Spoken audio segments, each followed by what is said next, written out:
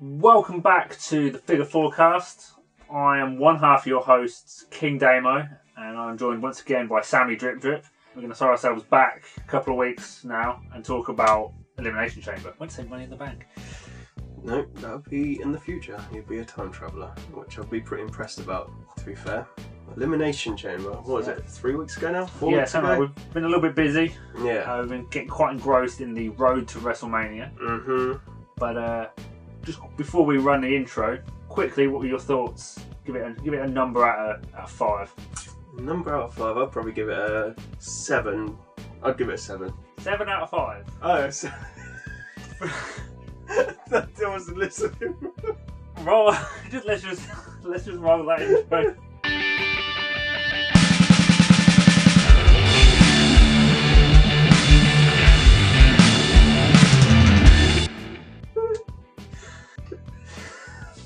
Why would you grade that out of 5? You grade I was thinking like out of stars. Oh my god. Oh, I'm so glad I said that now. I wondered why you looked so confused. Oh, right, let's compose ourselves. Oh man. Oh fuck. Right, I'm good. So I clearly thought it was a good show. Yeah, great show.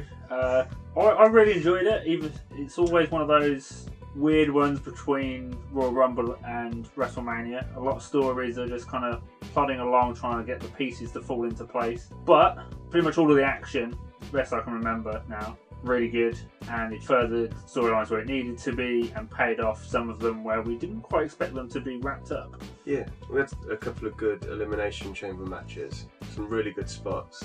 Yeah. The Montez Ford spot where he sort of curled up into a ball at the top of the chamber and fell, and the Johnny Gargano one. Did he Hurricane Rana Seth off the top? Yes. Yeah. That's what happened, wasn't it? I wanted a frog splash off at the top of the pod, but at the same time, fair play to Montez Ford for not wanting to do that. Yeah. I certainly wouldn't want it either. Would have looked cool, but I'm not going to begrudge anyone who doesn't want to do it. To be fair to him. And we had someone go through a pod, didn't we? I remember someone going through a pod. I can't remember who it was. Ooh, trying to think, looking over the name. I feel like it was in the women's match. Was it not Bronson Reed? Did he not go through a pod? I mean, he's the obvious one, isn't he? It has been a couple of weeks, so some of the finer details are a bit foggy. Yeah. But let's start at the top of the card, the Women's Elimination Chamber match. Yeah. Great one to start with for a Raw Women's Championship match at WrestleMania. Uh-huh. We kind of went into it expecting Asuka to win. I think we both predicted. I think I picked Raquel Rodriguez actually. Oh, okay.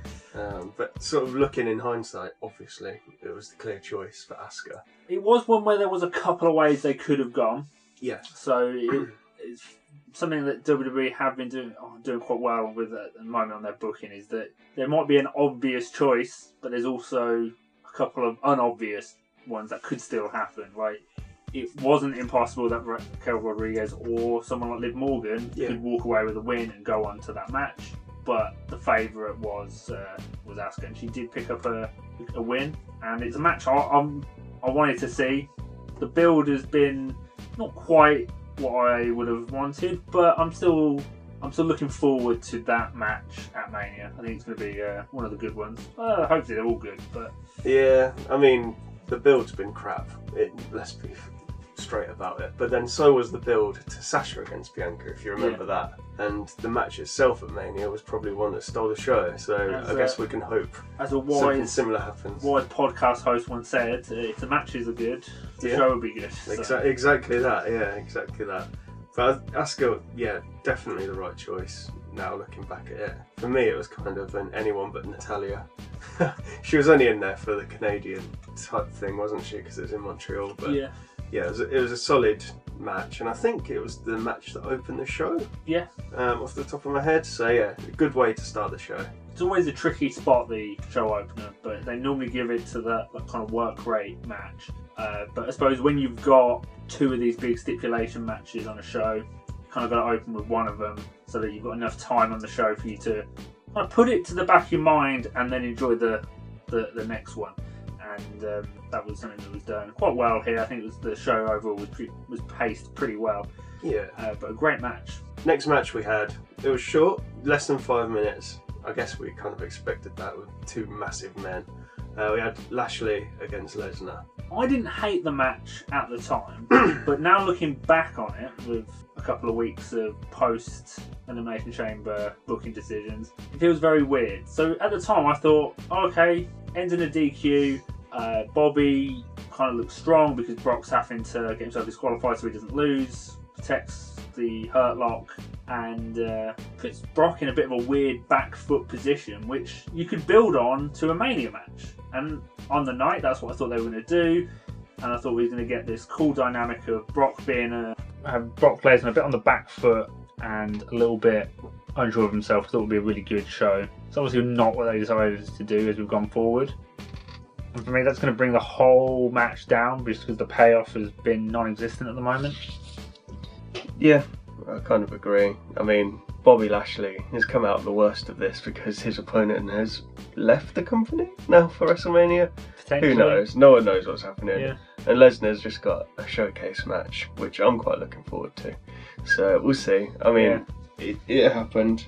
I don't really have many thoughts on it. I was a bit disappointed at the time. It was an interesting talking point at the time, but now looking back, it kind of all feels like it's a little bit for nothing. Yeah. Now, next match that we had on the card was the Judgment Day, Balor and Ripley against Edge and Beth Phoenix. Now, I think we both predicted that the Judgment Day were going to win this match. Yeah. Whereas Edge and Phoenix won, which, I don't know, at the time I thought, why? Surely the obvious winner here is the Judgment Day going into Mania with Rhea Ripley challenging for the title. But, I mean, it's worked out alright in hindsight. Yeah, I thought the match was really good. I was a bit confused by the booking. It's not hurt the Judgment Day, which I suppose is the best thing we can hope for there. I still think Judgment Day should have won. I do. I think WWE has the problem of making wrestlers sometimes lose when they're going to win like a big match. You have it all the time with like the underdog just getting absolutely beaten down and they win the big match at the end, and they seem to do it with everybody. So it was weird for them to kind of put that in this one with Rhea losing. Hopefully it does mean she'll go on to win at Mania, but fingers crossed. The match was really good for a mixed tag match, which in WWE are oftentimes a bit of a letdown. Yeah, I mean, in the weeks after, it's led into the males story, hasn't it? So Edge against Finn Balor at Mania now in Hell in a Cell, which I guess if Finn Balor wins that, the payoff we worth it. Yeah, exactly. Balor would never accept a Hell in a Cell match. He's already beaten Edge. Yeah. So, you know, these things happen. So I thought it was one of the better matches on the night, actually, and a lot better than I thought it would be. Because I'm not a massive fan of Beth Phoenix. I think she's really boring and she does stupid faces. But yeah, her partnership on screen with Edge has led to some weird choices. Obviously, they've got chemistry because they're married, but it doesn't seem to translate very well into WWE's style. Really don't have good recent history of doing real life couples, because they did Seth Rollins and Becky, if you remember. Yeah, it didn't come across Corbin great. And Lacey Evans. It was terrible. It's almost like they were two strangers that hated each other. Yeah. Men's Elimination Chamber.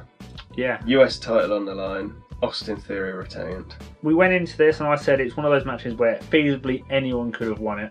There was a storyline you could have pulled from any victor. Obviously, it all depends what they had going on behind the scenes, and we saw that play out because we now know the two matches they were building to was Seth Rollins and Logan Paul, and Austin Theory and John Cena.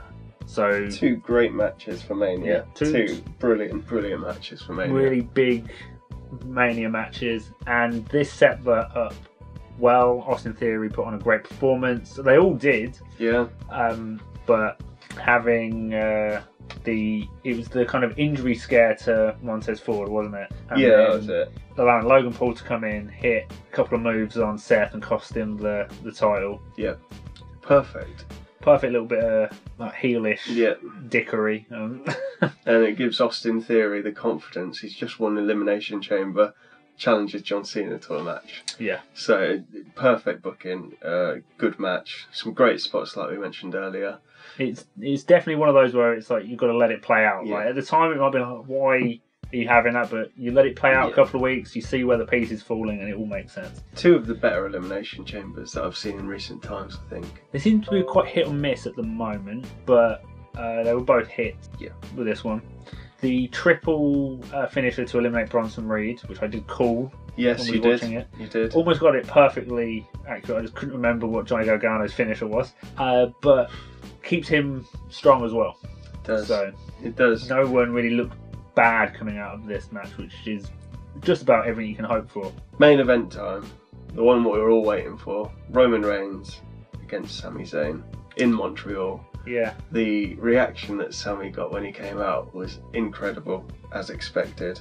And it was a great match. It was. There was that little bit of belief that really started to build through it. They really sold it to you, didn't they? Like, you generally thought, oh, what if? And it was good while it lasted. It's not quite as much belief as there was for us in, or at least for me in Cardiff, but it's had that. I never believed. It had that same vibe of just maybe. Obviously, a little bit less being so close to Mania, but there was always that chance. And I think a lot of us were still hoping for the 2-night, 2 titles, or the triple threat at Mania, which unfortunately we're not getting. But as a pretty good consolation prize, we are getting Sami Zayn and Kevin Owens versus the Usos, by the look of things. Yeah, I mean, it was a great match, as I mentioned, and then we got the shenanigans kind of towards the end of the match, wasn't it? Yeah. Led into Sami being his own downfall in a way. Yeah. Getting distracted and losing. But, I mean, we've mentioned it before and a million other people have. I think it's got to be the best WWE story in my lifetime. Yeah. That I've been watching WWE. It's definitely got to be up there for most engaging, especially over the post social media era. There might be some storylines that individually stand out more from certain times. I remember as a teenager, I can't remember how old I've been, but getting really invested in the Randy Orton Triple H WrestleMania storyline. The home invasion, Randy just attacking all of the McMahons. I thought that storyline was so good at the time. This is better, but obviously that one's got the nostalgia little part for me. But yeah, it's undoubtedly this is the best thing WWE have done in a long time, and it's getting 2 big matches at Mania. It's going to carry on post Mania. There's obviously going to be fallout from it, which could potentially lead all the way into next Mania. And this was another great chapter in it on the night. Even our friend who's just started getting into wrestling was getting invested. He's invested, wasn't he? Yeah, and he hasn't seen the whole story throughout it. So, I mean, as a whole, obviously a very good pay-per-view, a 7 out of 5 pay-per-view. So it's up there, man. Yeah, I think the energy from the main event really helps carry the show. Although the in-ring action was great in every match, I think without the main event being where it was, it wouldn't kind of have the same feel to the show. But that's really like elevating WWE at the moment, is how, especially the pay-per-views or PLEs. Yeah. How invested we are in this main event story is really tiding it over. So to finish up, what would you rank it out of 5? I would probably say 3.5 to 4. I think you could might be being a little bit generous to give it a 4, but I think so. But I always think with being here in the UK, if you get to 5 o'clock in the morning and you don't feel like you wasted your night, it's a good show. Yeah. And it's been quite a while since we've had one of those where I wish I didn't stay up to watch it, and they've all been hits so far. I'm so glad they moved to Saturdays. Yes, a million times. Makes it a lot easier. And long may this run of hits continue from WWE, is all I'll say. Well, there we have it. That's our Elimination Chamber review, thoughts on the show. Yeah, sorry about any technical issues throughout. Hopefully we've been able to get everything fixed and working. And hopefully by the time we get round to our Mania shows, we'll have everything up and running smoothly again. Touch wood. But anyway, that's the show. On to WrestleMania and over to Damien with the socials.